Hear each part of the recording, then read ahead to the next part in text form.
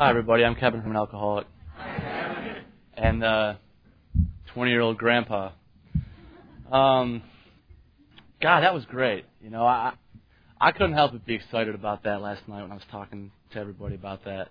You know, I never thought I would ever get myself in the position to sponsor somebody, let alone be a grand sponsor, let alone have a sponsoree that gets themselves in the position to sponsor somebody else. And that's really what this program's all about, you know. And I never realized that, you know, until I started working the steps and started really getting into what AA was all about. And I realized today that it is about, you know, helping the newcomer and giving of ourselves, you know, to keep what we have. And you know, for a long time it was about me, and I was thinking about this today because I've been pondering this all day today, and I'm shaky and nervous, and I haven't done this in a long time. And I was thinking about this today about, you know, how Todd said all those nice things about me, you know, and about 4 days ago, I've been seeing this girl that goes to school in Michigan, and she told me that I had a good heart, and a tear came to my eye. And you know, I've never had anybody say something quite like that to me. I was always the guy who, you know, if I had a friend that their mother, you know, was scared, you know, would forbid them to hang out with me. You know, that's the kind of guy that I was. I felt like I was like the leader of this terrorist group, you know, and to some extent, I guess I was. You know, I mean, like I had like my picture, I guess, and like the most wanted poster or the stay away from Kevin, you know, slogans going around or whatever. I mean, I felt like that for a long time, and you know, in a lot of ways, I deserve that, you know. And I can stand up here and freely admit that today, you know, and because of Alcoholics Anonymous and you people and Fellowship, the 12 Steps, and the Power Greater Than Myself, I've managed to finally escape that reputation and build something much brighter and much more meaningful. Well, it says in the book, I guess I'm supposed to share my experience, strength, and hope. And like Todd said, I'm from Michigan, from a suburb of Detroit, Canton Township. I know I was talking to a couple people last night, and some people knew where that was. And I was very surprised about that, but thought that was pretty cool. But I was born in Livonia, which is right near Canton, and I lived there up until I was 18. Went to elementary school there, went through middle school, high school, did all that there. And it's funny that every time I go home, it seems like I know, like, I run into somebody like wherever I go back there. It's like it's not really like a small town, like I said, it's like suburbia. But like I can't go anywhere whenever I go home to visit and not run into somebody that I know, which is kind of cool. You get to know everybody and whatnot, but you also it's also an easy way to get a reputation, like I said before. And like I said, you know, I definitely did have one of those. I started off, you know, my parents were fairly normal. I say that loosely, of course, but they, you know, they were fairly normal though. Like I sure wouldn't put any kind of labels on them or anything like that. Neither one of them was really, you know, really a drinker of any sorts. You know, my dad at tops, when he would go out or whatever, like once maybe a month, he would have like a beer or two, and that's absolutely not the way I drink. I mean, that was completely alien to me. But and my mom was, you know, she was pretty normal too. She came from, you know, a pretty nice family and was the only child, and I'm the only child in my family. And my dad, though, his dad was real bad alcoholic. He ended up dying from this disease, and I later found out that like the dynamics of like the genetics of alcoholism, I guess it tends to skip a generation, and that's kind of how I was first introduced to like the program and what AA was all about. Was one of the convincing things that somebody tried to tell me that I was an alcoholic was that fact, was that, you know, the alcoholic gene or whatever can skip over a generation. And I was thinking to myself, what the hell are they talking about, you know? Like, what's that supposed to mean? So anyway, I'll get to that. But I went through elementary school, and I was real active with everybody. I was never like real like popular with everybody, but you know, I did have friends. I did have people that I grew up with that I hung out with all the time. I was real big into sports, did all that kind of stuff. All the giddy little like good boy type of stuff. Kindergarten though kind of got things rolling though. I was one of those kids in kindergarten that the punishment in kindergarten that I became accustomed to quite early on was getting sent into the closet. And the closet was this really dark place where everybody like hung their coats and you know, and basically no one was ever in there unless you were hanging your coat up. And I was in there quite a bit. Like my teacher basically forbade people to call other people stupid and dumb and call people names, and I was very fond of doing that. And so that landed me in there a lot. So early on, like, it was a way for me to kind of get attention. I'd do all kinds of little stuff, even at that age, just to get attention. And that actually kind of became a pattern for me as I went through school. First grade, I remember at lunch one day when the teacher was off and we had these like older kids who we called safeties. I remember one day getting bored and just writing swear words down on a piece of paper and just showing it to everybody that I could possibly show it to. And I misspelled just one of them. I had all the other ones spelled right. So I was a pretty smart kid. I spelled shit, C-I-T. But, like, other than that, I had all the other ones right, verbatim, perfect. But my teacher wasn't too impressed with that and notified my mother of that. So, and on and on it went. Every year it was something. Fifth grade, I got into a fight with the kid, I remember, and I remember trying to punch this kid, and this kid was, like, bigger than me, so it was hilarious for me even to try to fight this kid. And he ended up catching my punch and just beating the fury out of me. And, I swear to God, I think I set the record for fights in elementary school. Just because, I think Leo talked about earlier today, proving your manhood. And I was definitely all about that, through all walks of life, really. I mean, I was definitely about that in elementary school. I definitely had a losing record in fights in elementary school. I wasn't really a tough kid, like I said. Just kind of one of those kids who's just kind of floating through, doing his thing, and not, little troublemaker. Middle school was more the same. At this point, I hadn't started drinking yet. Went through 6th, 7th, and 8th grade. I think in 8th grade, I broke the record for a number of trips to the timeout room while still having a 4.0 grade point average. So, like I said, I was a pretty smart kid, but I kind of knew the game. I knew how to get away with stuff to the point where I could get attention, please people, and make my friends laugh, and still manage to get good grades because good grades were important to me. And then high school came, and the transition from me into high school was pretty drastic. I was used to being the happy-go-lucky, just little friendly goof-off type of kid.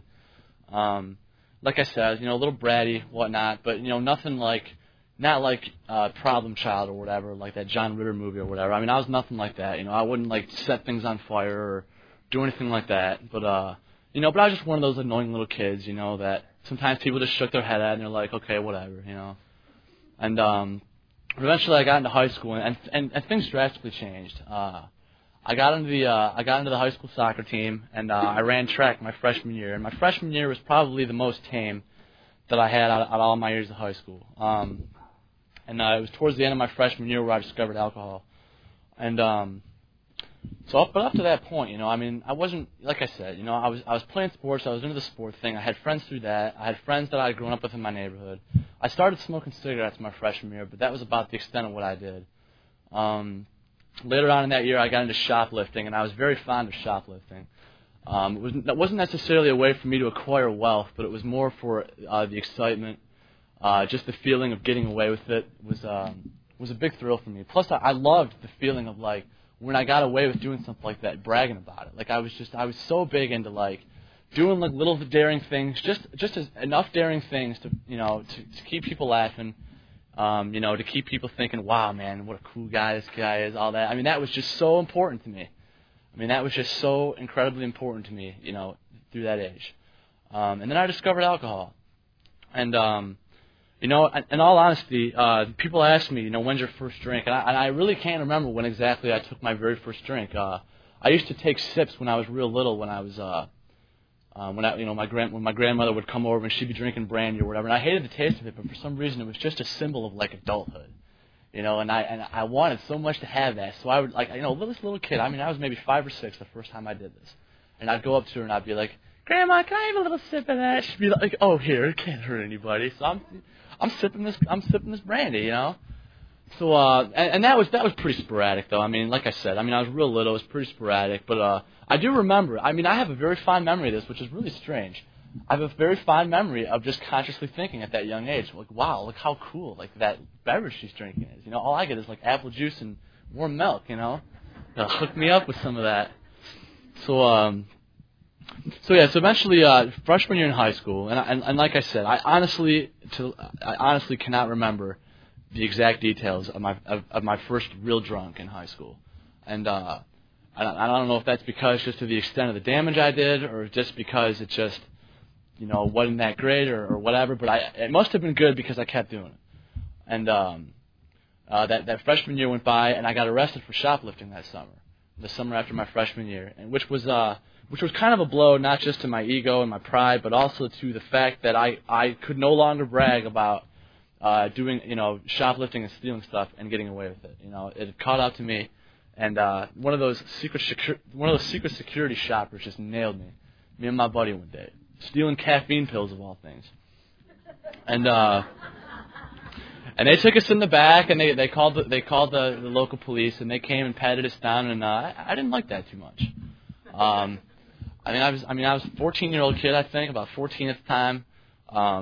I'd already started to dive into alcohol a little bit. I'm stealing caffeine pills from the supermarket, and this cop's patting me down. I'm 14, and and this secret security lady is busting me, and so that didn't work too good. And I was sentenced, I guess you could say.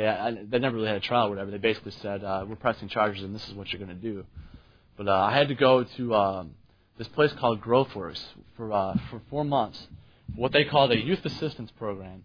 And there were all kinds of like wild kids there who did like similar stuff that was about as dumb as what I did. Like there was a kid in there who stole shoes from like a J.C. Penney's or something up in Michigan. I don't know if you guys have that here, but we had these department stores up there, and this kid stole shoes, and he was in there. Most of us were in there for shoplifting, stuff like that. No one was really in there for drugs or alcohol or any related things like that. So basically, we had these group leaders in there, and I'd have to go like once a week for 2 hours. And we had these group leaders and everything who would just kind of, sit there and let us do our thing. We all banded together, and we just goofed off the whole time. So it wasn't really that big of a deal. It was just a pain in the neck, like getting there, because I wanted to go out and do other stuff. I didn't want to sit there for 2 hours, but so that was that. And then my sophomore year started up, and I was grounded for half of that summer after I got caught shoplifting. So that really sucked. I had to call my buddies up on the phone and have them smuggle cigarettes into my house because my parents knew at this time that I smoked. But I ran out eventually because I couldn't leave. I was grounded. They were pretty strict about it. So I had to call my buddies up and have them come over and smuggle cigarettes over the house. I really felt like, like Fidel Castro or something. I smuggled Cuban cigars or whatever. It was ridiculous. 14-year-old, we're smuggling cigarettes over at Kevin's house. That's great. So eventually, my sophomore year starts up, and sophomore year is where it really picks up. I'm definitely here to say that my sophomore and junior years in high school, in terms of the classes I took, I really can't remember exactly what I took. I remember bits and pieces time to time. I remember that I had a math class first hour, I think my sophomore year, that I used to always go in and talk to my buddy and brag about how wasted I got the weekend before, or how drunk I was at that time. And I don't know. Beyond that, there's very little that I remember about that stuff. I do remember though that I started smoking marijuana that year. And I apologize if I offend anybody with the talk of drugs in my story, but it's definitely a big part of my story because that's what we did. We drove around, we hung out in basements, and we smoked pot and we got drunk. And that's what I did. So I started smoking marijuana, and that was my sophomore year in high school, and that became the first time I did it. I definitely remember the first time I did that. The first time I did it, there was like 8 of us smoking one joint, and the thing was like as thin as maybe like one of those like coffee stirrers. So I don't really know what we were thinking. If any of you have ever smoked marijuana before, you're not going to get stoned with 8 people smoking a joint the size of like a toothpick. It's not going to happen. But I thought I was pretty cool, and my friends seemed to enjoy that, and they seemed to think I was pretty cool for doing it, so I kept doing it, even though I had yet to experience the effects of it. And about the 3rd or 4th time that I did it, I really, really got stoned, and I absolutely loved it. I just absolutely loved it. For about 2 hours, I was underneath this bridge. I still didn't have a car. I was only 15. We were underneath this bridge near my neighborhood, and we're smoking this marijuana, like homeless people, in New York. And we're all dressed nice, we all got nice clothes on, brought up in, pretty well-to-do families. And here we are underneath this bridge in our nice clothes, all this grub stuff, dead animals going on, and we're smoking marijuana down there. I must have found it really funny though, because for like 2 hours straight, I could not stop laughing. That's all I did was laugh. It didn't matter if like my buddy would have said like my dog died, I would have just busted out laughing. It didn't matter. That's just the way it was for me the first time I really, really felt the effects of that. And So eventually things progressed. Got kicked out of my house for the first time during my sophomore year, and I didn't like that too much. And eventually I came back crawling on my hands and knees, which was what I like to do. I want to back up for just a sec. One of the early defense mechanisms that I think that I learned at a real early age was that when I was growing up, I was one of those kids that was a real crier. You know those kids that you grow up with that just cry? I was definitely a crier. Like if you hit me in the right spot or call me right now, and that's what I learned that. I carried that through high school. I mean, here I was in high school, and it was almost like I could turn it on and off like a faucet, no problem. If I wanted to get something, or my parents were starting to get too rough on me, okay, son, it's okay. We won't ground you. That's fine. They wisened up eventually, though. It didn't work after a while, but I mean, it did work for a little while, though. So anyway, back to my sophomore year. So things continued. By the end of my sophomore year, I was pretty much smoking pot about 3 or 4 times a week, and I was drinking about as often. I was running with these other kids who lived in this apartment complex known as the Canton Commons, and that was basically the spot in my area of town where pretty much everybody in town went to get some sort of drug or alcohol or something like that. I mean, that was basically like everybody's dope man was in there. I mean, there was definitely more than one dope man in there. I mean, don't get me wrong, but just about everybody that I know or that I knew at the time that used, I mean, that's where they went to get their drugs, and I was definitely no exception. The summer passed after that, and summer was pretty low key. I pretty much just didn't do anything except hang out with my friends and get wasted. And then my junior year, and the thing that was interesting about my junior year was I started getting interested in girls again. And which was strange because when I discovered drugs and alcohol, girls were definitely a secondary thing. It was always get the drugs, get the alcohol, get screwed up, and then maybe if I'm lucky, I'll meet a nice girl. Didn't meet nice girls though when I was drinking. Which is really weird. Like at the places I hung out, you just don't meet nice girls. I didn't find that out till later, but you just really don't meet nice girls, and so eventually I just kind of gave up on the whole idea and said the hell with it. I'm just going to drink, do drugs, feel sorry for myself, and I'll be okay with that. So one thing noted about my sophomore year was that my grades dropped drastically. I was no longer the kid who could get in trouble as much as I was getting into and maintain the kind of grade point average that I was maintaining. My grade point dropped drastically, and I was skipping class a lot. I really liked the excitement of sprinting across the street from my high school to this neighborhood to go and smoke pot. I mean, smoking pot was like the reward if you made it past the street. Like the street was like this obstacle, and I loved challenges. I mean, I loved challenges, and I loved overcoming challenges. And the street across to this neighborhood was this obstacle. And if you could pass the street to this obstacle, the reward for you was marijuana. I mean, and I was all for that. So I was always up for taking that opportunity. Like people would just come up to me in school. And I'd be on my way to class, I'd be walking to class, and somebody would just come up to me and be like, hey, want to smoke a joint? I'd be like, okay. Didn't even think about it. I mean, it was not even, like, the word no just it wasn't in my vocabulary for a real long time. And so we shot over there, we sprinted as fast as, druggies can possibly sprint, and we got over there and we did our deal. Druggies, by the way, speaking of druggies running fast, if you want to see somebody run fast, you get a room full of drug addicts. All you got to do is yell police. You want to see some druggies running, oh my God. I mean, you'll have some Olympic hopefuls. Not a problem. So anyway, so that happened, and my mom ended up calling the school after my sophomore year because she was concerned. My mom was no dummy, even though I thought she was for a long time. She was definitely not a dummy. She knew something was going on, and she ended up calling the school and talking to this lady that the school calls the area coordinator, which is some kind of administrator. I really haven't figured out yet what exactly it is that they do, but apparently they coordinate some kind of area, and I was a part of it.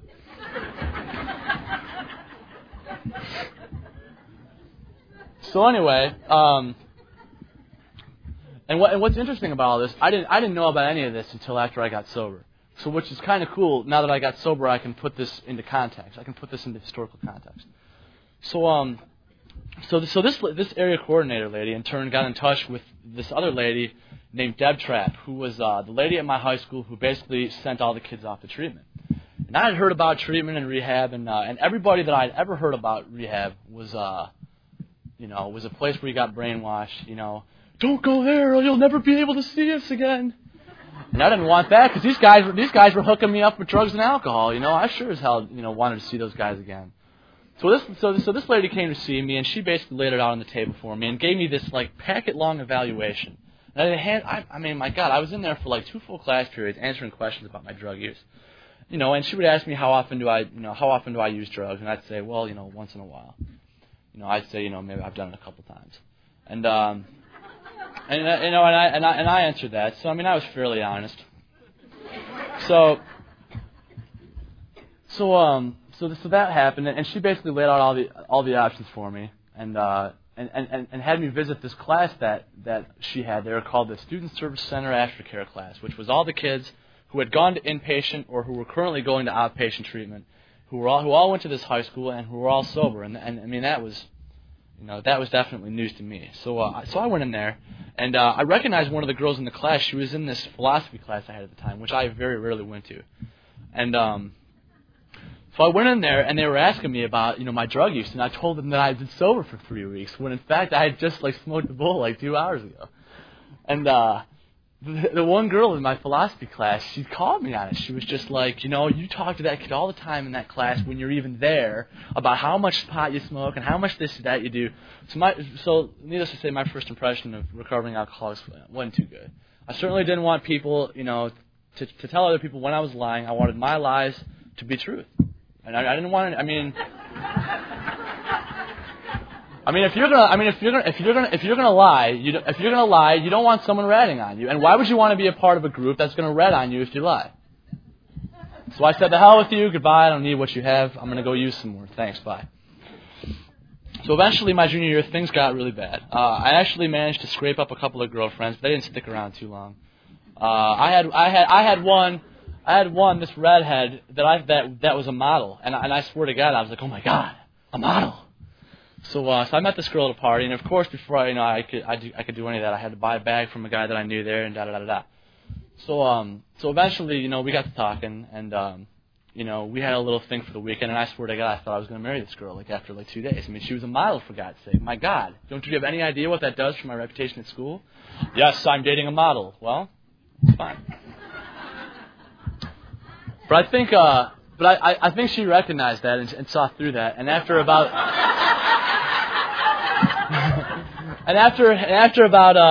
3 days, she said adios. So I said, fine, the hell with you. I have drinking, drugs, it's fine. So eventually after that, things got worse, and I got kicked out of my house again. And this time, I went over to a buddy of mine's house, living in the neighborhood, and he gave me a blanket and a pillow to sleep in this tree fort that we made. Needless to say, a tree fort is not necessarily as comfortable as a bed. I found that out. So the next day, of course, I pulled my routine and went, ah! And my dad only grounded me for a week, which wasn't too bad. So I did my time, and I continued on, and I picked up where I left off. And eventually, I started dating this girl who was actually the best friend of the model. And this was I think maybe in April or May of '94. And so I'm dating this girl, and everything's going peachy keen, blah blah blah. But this is one of those girls that was a good girl. I didn't meet her at a party. I didn't meet her at some hole in the wall or some keg party in Detroit that I was at. I met her at school. She was a friend of a friend, real nice girl, had all her stuff together, good grades, good student, good person, all that kind of stuff. So how in the hell did I attract her? I wonder to this day. I don't know if she wanted to save me or what, but she knew damn well that.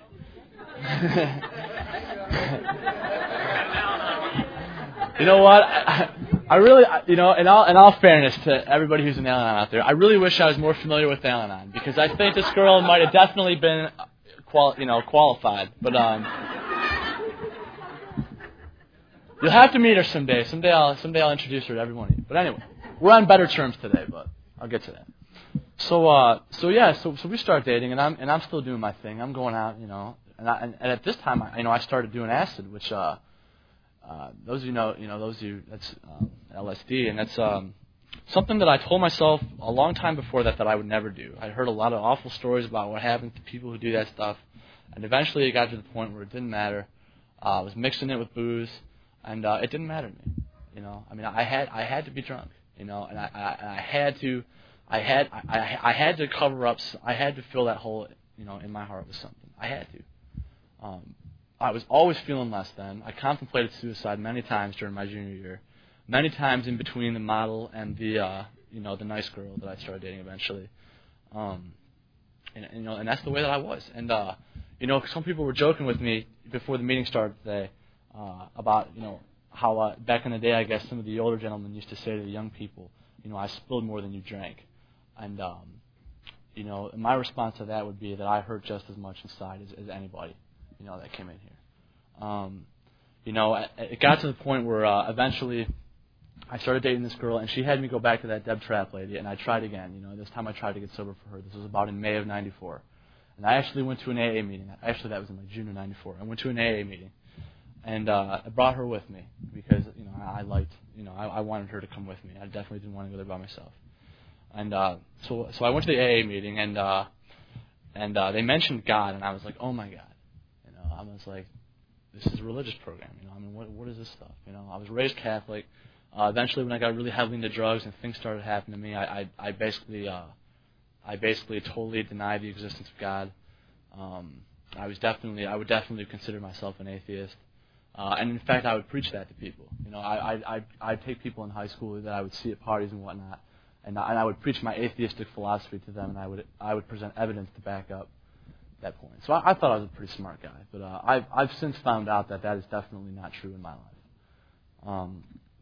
So that was definitely one knock against AA. The word God was written in black and white, right on the wall, right on those steps, and I didn't like that. And the second thing was how happy everybody was, and I definitely wasn't happy. I definitely didn't like that. I figured if there's a bunch of alcoholics here, and they're all staying sober, how can they possibly be happy? Because I never felt happy when I was sober. I never ever felt happy when I wasn't drinking, and then after a while, I never felt happy when I was drinking. I was always people say this, and I think this holds true for me too. I think I was always trying to chase that very first time I remember that I really remember getting stoned, just laughing for like 2 hours straight and not thinking about anything.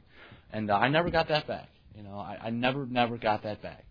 Eventually, I would go to a party, and I would get the booze there, and I would go to the corner of the room, and I would sit there by myself, and people would just look at me and laugh. And God, and I got sober. I looked back on that, and I just felt awful about that. I was the guy at all these parties, that everybody would just look at, point at, and just start laughing at, and anybody who's ever had that happen to you knows what I'm talking about. The feeling of that. The feeling of a room full of people laughing at you because of how stupid you look, But I didn't care, I wanted my alcohol and I wanted my drugs. I started having blackouts during that junior year, and it was almost like identical, every one. And like eventually, at first I was just like, well, I guess this just happens eventually if you get experienced enough, But eventually it was pretty damn regularly, I would. One minute I'd be at this party, the next minute I'd be in bed, with like a 2-3 hour gap in between there. And I would just be like, oh my God, what did I do, And my buddies were terrible about it, My buddies would be like, well, you did this, and this, and I'd be like, no, I didn't. And they'd be like, yeah, you did. I'm like, no, I did not. They're like, okay, you didn't, just kidding. And then I'd be like, wait a minute, are they just telling me that to make me feel better? Or did I really do that? I didn't know, I had no idea. And I hated that. I hated when they did that. And, So I went to this AA meeting, and needless to say, I didn't really like it too much, and I figured, well, the hell with this, my girlfriend will keep me sober. Didn't happen. Worked for about maybe a month or two, and I started drinking again, and that began a period of like constant like struggling within myself. I wanted so bad to have something better. I was so tired of feeling all the time like I wanted to kill myself. I was so tired of all the crappy relationships that I had with people. I was so tired of everything, man. Getting bad grades, just feeling like a worthwhile, like, just piece of scum, Because like I said, I built that reputation up, man, where my friends, just their parents, every time I'd come over, their parents would walk out of the room. no one wanted me around anymore. I mean, it wasn't. My life was no longer about making people laugh and being in the center of the attention. It was no longer about that. I mean, my sole purpose was to either get drunk, be on my way to get drunk, or recover from the hangover and find something that to fix that hangover, which usually involved drinking as well. So so all that stuff happened, and on August 7th, 1994, I was sitting in my house, and this was around the time where I started to isolate. And the only person that I would really see on a regular basis was my girlfriend, and I wasn't even really being too kind to her anymore. And this guy called me. This guy I used to work with, back in a couple of years back when I was 15. I was working at this Italian restaurant. He gave me a call one day, and he was like, you want to come over and play some chess? I used to always play chess with this guy in his trailer and just get absolutely hammered. And I was like, all right, man. I go, but I quit drinking. I don't drink anymore. He's like, all right, no problem. I go, that's fine. So I go, all right, So I go over there, and he's sitting there. He's by himself, and all of a sudden this other guy appears, and he's another guy I used to work with, and what do you know? He's got a case of Molson Ice sitting there, which was like a newer beer, and when it came out, I mean, it was like, oh my God! I mean, it was just the nicest beer I'd ever had, and I mean, I had a lot of different crappy beers, I had all the BS that you buy in the party store, all the goat water or whatever it is, I mean, I had all that stuff, But this beer was choice, this was good stuff, and I really liked it, and there it is sitting there, and here I am, telling this guy, well, I don't want to stop drinking. And 10 minutes later, I had a beer in my hand, and after that, and after 2 or 3 hours of that, I was driving home in a stupor, wondering how it happened, and at that point, I definitely knew I needed help. I had already been exposed to AA, I'd already been exposed to people who were sober, and at that point, I knew I needed help. I definitely wasn't convinced that I wanted to quit entirely. I will state that perfectly clear. When I first thought about changing or doing something different, I definitely did not want to quit drinking entirely. It was way too much a bigger part of my life. I mean, it was everything to me. It ruled and dominated every aspect of my life. And I thought about it constantly. I mean, even, whether I was drunk, on my way to get drunk, or, recovering from my last drunk, I was always thinking about how I was going to get more.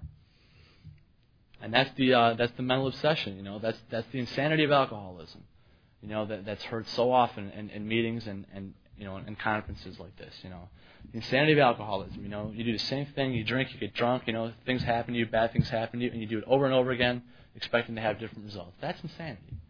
And that's how I drank, and that was definitely, the way that I lived my life, throughout while I was growing up and throughout high school. So the school year started, and I went back to that Deb Trapp lady, and I'd put about 3 weeks under my belt without going to a single meeting, and basically I did that by not talking or doing anything. Sat in my house, not fun. So I went to this Deb Trapp lady, and I knew because of the 2 previous times that I'd visited her that she knew something about this sort of thing, and all I said to her was, "I'm ready. I want to be in this class," which was the aftercare class, and she was like, "Okay, I'll get it done." The hour that class was supposed to meet, I'd originally signed up for a Skills for Living class.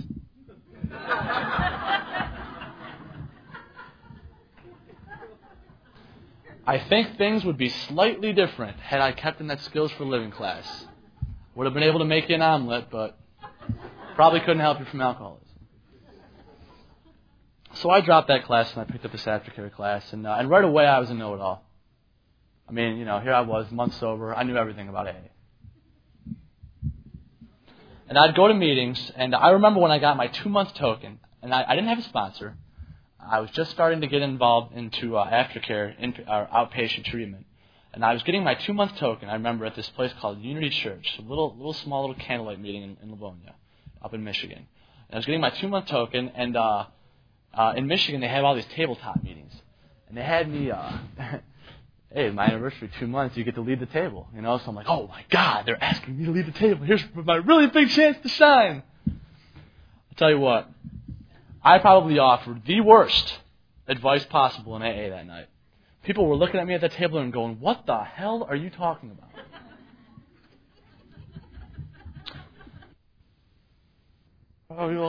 Okay, sorry, I'll show you. So I guess that was the first real blow to that constant ego thing that I knew it all. And eventually, my counselors in treatment found out about that too. I remember my first day in treatment. We had this big, huge group.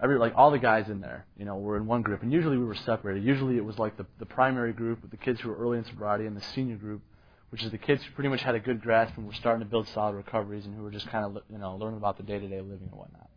So my first day we were all in this big group, and so I'm just kind of sitting there chilling, just getting a feel for what's going on, making some mental notes of the different terminologies they're using, so I can take those to meetings with me. Sound good, so.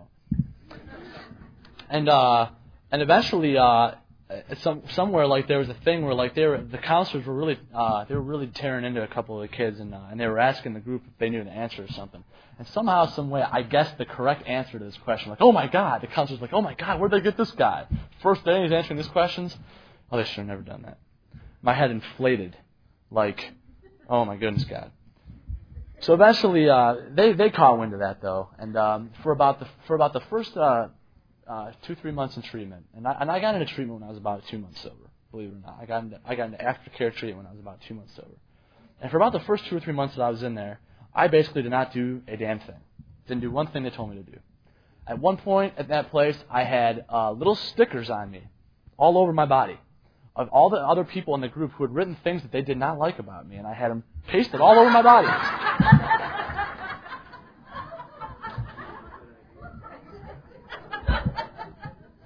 Imagine for a month straight going to a group therapy rehabilitation center. For about a month I had these things on. Constantly looking, every time you look down, how you look down and check to make sure that your underwear's not sticking out or whatever. Well, I do that, make sure your fly's not open. Well, I do that, and every time I would look down, here was, you're arrogant. You're phony. All this stuff. You think you're better than everybody. You think every girl in this place likes you, which I did, and they didn't. So for a month straight, I look at these things, and I still, that did not motivate me. It did not motivate me to do any kind of work in there. And so then they added this big punching bag that boxers usually train on that. So here I was with all these signs, sitting in this chair. I had this big giant boxing bag between my legs, which was supposed to symbolize me embracing my disease. And the only thing I was embracing was resentments. That's about the only thing I was really, getting out of it. And my counselor eventually found, he eventually figured that out, and he just said, take those things off. They have no meaning for you. Which actually, when he said that, felt shittier than when they were around the whole time.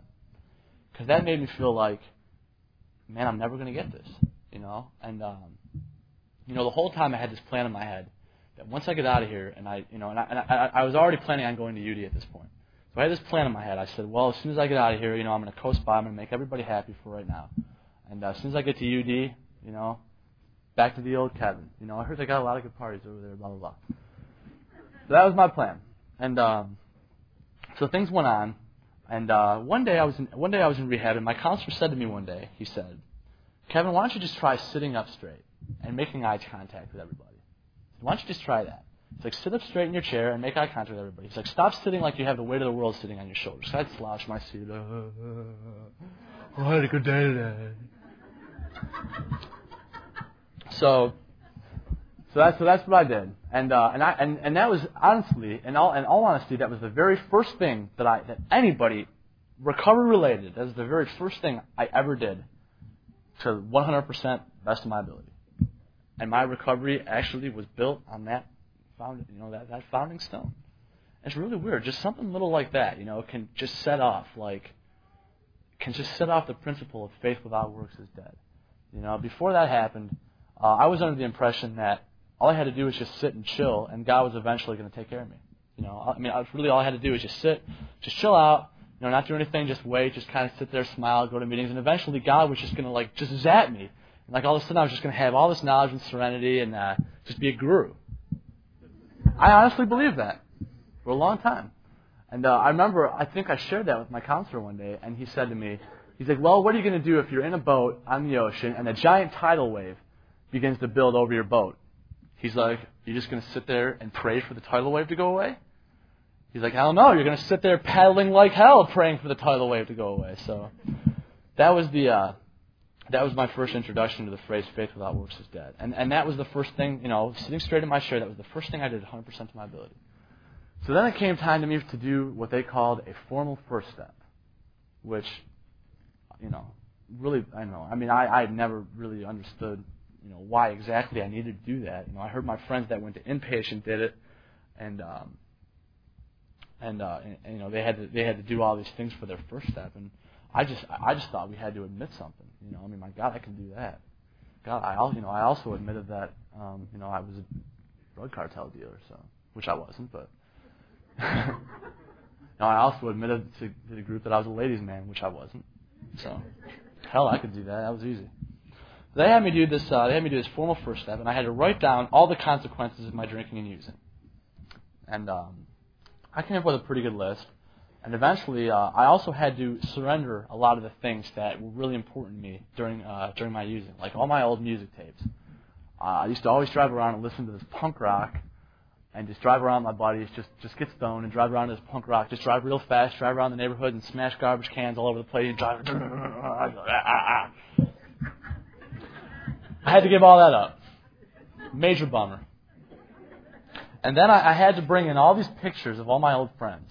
Because at this point, I had finally surrendered, hanging out with my old friends. I really was hanging out with people who were sober at this point. It took about 5 months, but eventually I started hanging around with people who were going to meetings and stopped hanging out with people who were, who I used to hang out with. Even guys that were my old neighborhood buddies, for a real long time. So, so they're holding up all these pictures of my old friends, and it just really hit me, It hit me during this thing, how much I missed all that. And how sad it was for me to give that up. And that was probably the thing that I got out of that whole experience. That it was a sad thing for me, to have to finally surrender that way of life. But I knew after that day that I was starting something much more exciting, much more wonderful, and much more meaningful. I like to tell this story too. That day was also my very first real spiritual experience, I guess, so to speak, or my spiritual awakening, I guess. Before that day in group that I had to give my formal first step, I was really scared about it. So I went into the bathroom, and I got on my knees, cold tile floor. Here I was on my knees in this men's bathroom. Couldn't do it in front of everybody, so I locked the door, all that. And got in there, and I just prayed, to whatever power, that I thought. I just called it God, because that's what I've been brought up with. I just said, God, help me accept that whatever happens today, that I deal with the best that I can, and I just do whatever it is I'm supposed to do. Something to that effect. And I went in there and I did everything I had to do, and everything went well. And I felt like $1 million when I went out of there. And that was the very first true evidence of a power greater than myself, at least in my mind.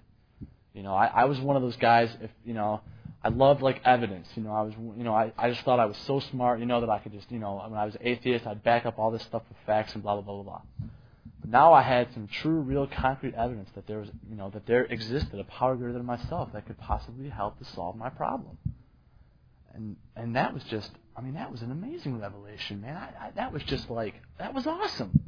I was raised Catholic, but I was never sometimes I would pray to God to get me out of trouble, or I would pray to God to help me get to sleep at night, or I would pray to God for something really terrible to happen to me so I wouldn't have to, go through the crap that I was going through, end up on a hospital bed or something and have all sorts of nurses and doctors just take care of me for the rest of my life. Something like that is what I prayed for. I never prayed for, the willingness to help others and the willingness to do, His work and the work for others, and, it was always for my own selfish ends. So anyway, I graduated out of the primary group at my rehab center, which actually was the very, very same place where I went to that youth assistance program when I was a freshman in high school. They not only operated a youth assistance program, this GrowthWorks place also operated an adolescent rehabilitation center. Interesting. So I graduated out of the primary group, and I got to the senior group. And in the senior group is when I finally got honest about my little plan to start drinking when I came to school here. And that was about maybe about 2 weeks before I moved here. And talked about it, got it all out, and talked about a lot of other issues about my parents and everything. And that was a pretty important day for me in group. And about 2 weeks after that, I graduated. And about another week after that, I moved down here. And let me tell you guys something about Dayton AA. I came down here And almost immediately, I was amazed by how you guys do AA here. And I don't say that sarcastically, not in the least. This is no knock on Michigan AA, no knock on it whatsoever. Michigan AA has a great fellowship. A lot of people that are real excited about sobriety, but Dayton AA is so much more emphasizing of sponsorship, the steps, the big book, God, all those things. All those things that are repeatedly exemplified in the big book. And I never really had a real sponsor before I moved here. I had one that I would meet with once a week. He would ask me what step I was on, and every week I would tell him first. 6 months I did that. And he would buy me something at Arby's, and then that was the end of it. And that was my contact with my sponsor once a week. But I came here, and about 3 weeks into my freshman year, I was ready to drink.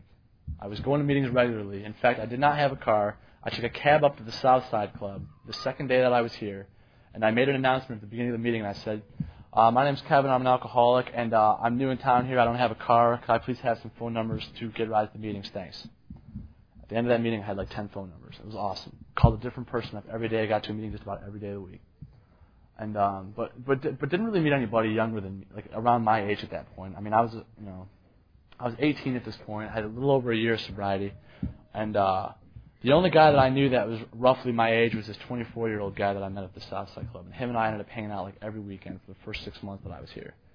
And like I said, about 3 weeks after I first moved here, I was ready to drink. I said, man, I can't do this. This is ridiculous. No one's going to remember me back there anyway. And which was really something stupid to say. That was really something stupid to think. I formed some really, really tight friendships with guys back in Michigan, guys that were back in my treatment center. I mean, it was really important to me while I was in treatment, not just to get sober, but to stay tight with these guys. I mean, these guys had something that I wanted. These guys that I was going to treatment with, they had something that I wanted. They were happy and they were sober. They had both. For me, it was always one or the other. It was either, my God, I'm either going to be happy and drink, or I'm going to be sober and miserable. Well, God, I might as well keep drinking. But these guys were both. They were happy and they were sober. I mean, and they were genuinely happy. And that was something that I had absolutely no concept of for a long time. And thanks to this program and the people in it, I found that. So anyway, so I had all these crazy thoughts about drinking, and I was going to school, and I knew one other person at UD that was in recovery. And she was really stressing for me to get a sponsor. She's like, get a sponsor, get a sponsor, get a sponsor. So eventually I got a sponsor. I was at the Southside Club one night at the Sunday night lead meeting, and I saw this guy give a lead. His name was John, and he got sober like when he was 22, and I related to so much of his story, and I kept hearing this little voice in my head saying, ask him to be your sponsor, ask him to be your sponsor, ask him to be your sponsor. God, it was so higher powers, it wasn't even funny. It was like this little like Yoda guy in my head was just like telling me this. Unbelievable. So I followed it, man. I asked this guy to be my sponsor, and since then, miracles have followed. Sometimes when I speak at meetings and when I get up on the podium, or just when I'm with somebody that's new, I want to take a part of the happiness that I've gotten in this program and just give it to you, just to show you how wonderful it is to be in AA. How wonderful it is to not only be in AA, but to actually reap the rewards and the fruits and the gifts that this program has to offer if you work it. That was something that was just so completely and totally like remote to me for the longest time.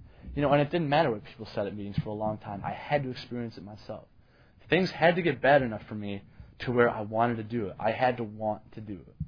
And like I said, things had to get bad enough for me. I couldn't just do it because somebody else said it was a good idea. I had to do it my way for a little while and let things get real crappy before I did it. And eventually I did it. I did a fourth and fifth step with my sponsor finally after almost a year and a half of sobriety. And that was one of the greatest experiences I ever had in my life. There were tears, there were smiles. And he hugged me afterwards and he said, great job and I love you. And as soon as he hugged me, it hit me that I really felt like I was a part of this program. I mean, that was the day. That was the day that I knew I was a part of Alcoholics Anonymous, was when my sponsor got up and gave me a genuine, loving hug from one man to another, because I just completed a fifth step. That was one of the most powerful experiences I've ever had. And after that, I proceeded on with the steps, and I ended up making some amends, including to that girl who was really nice, but could possibly be a member of Al-Anon if she worked hard enough at it. I eventually was able to go back to her and make amends to her, which was another one of the greatest gifts. And another one, too, another very fond memory that I have about sobriety here in Dayton was one of the visits when I went back to Michigan. In fact, it was my very first Thanksgiving when I had to come from Dayton to go home for Thanksgiving. I sat my parents down, and we talked for about 2 hours, and I made amends to them. And, up until that point, my dad and I were not very close. He had headed up to here numerous times through my drinking. My mom, I had severely abused my mom while that was going on. I'd thrown things at her. I'd yelled at her, screamed at her, done all kinds of stuff like that. And, I went back and I made amends for all that kind of stuff. And it talks about in the big book about hard feelings or something to the effect melting away in the course of an hour. And I'll tell you what, that is an absolute miracle. I once told my sponsor, and I was dead serious, I go, you know what? I don't think I will ever be able to have a relationship with my dad. And that was something that I so dearly wanted. My dad was just so important to me. And through this program, I've gotten him back. He's just such a great guy, and I have so much to learn from him. And he's so giving and caring. And I look back and I wonder, through the tornado and the wreckage of alcoholism, how I could have possibly done such things to him.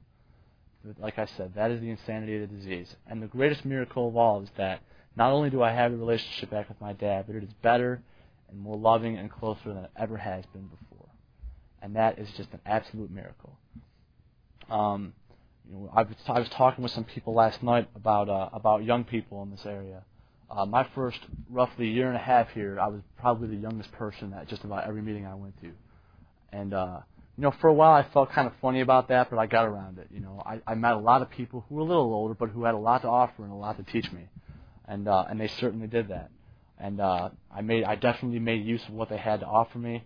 I formed some great friendships with those guys. And eventually they helped me get the tools, to start helping other alcoholics, other young people, And by the grace of God, I've been able to do that. And I'll tell you what, for those of you who have experienced this, I don't think there is no greater reward or gift in AA than sponsoring or helping another person. And like it says over and over again, only by giving it away are you going to keep it. But not only do you keep it, but you get something back much more. You get a friend, you get somebody, somebody that you truly care about in your life, and somebody that's really, really special and important in your life. And like I started this meeting with, I'm a grandpa now. 20-year-old grandpa in AA. And I'm not really sure if I've ever felt better. I want to thank Todd and people who came up here and asked me to speak today. And I'm very grateful that I had the opportunity to share my story with all of you. And my only hope now is that there are some other young people in the area that are willing to try to go for and attain what me and some friends of mine have finally gotten around here. If you see OEPA come to town sometime next year, hopefully I'll have something to do with that. That's my next goal. So love all you guys. Thanks a lot.